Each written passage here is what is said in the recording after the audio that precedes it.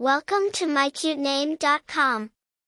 Hoffman, with its Germanic origins, derives from the medieval personal name Hoffman.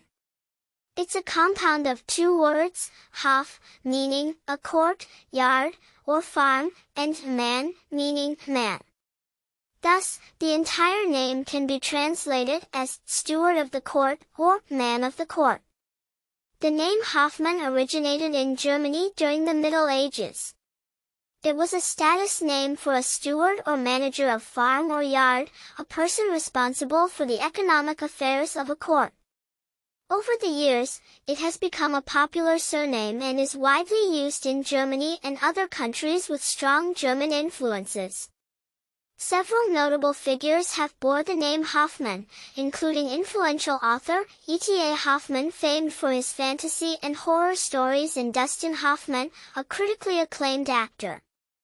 The name, over the years, has gained popularity not just in Germany but also in areas of the United States, thanks to immigration and diaspora communities. Though traditionally a surname, Hoffman has now started gaining recognition as a strikingly different first name. Its direct connection to land, management, and responsibility predisposes it to an impression of maturity and reliability. For more interesting information, visit mycutename.com.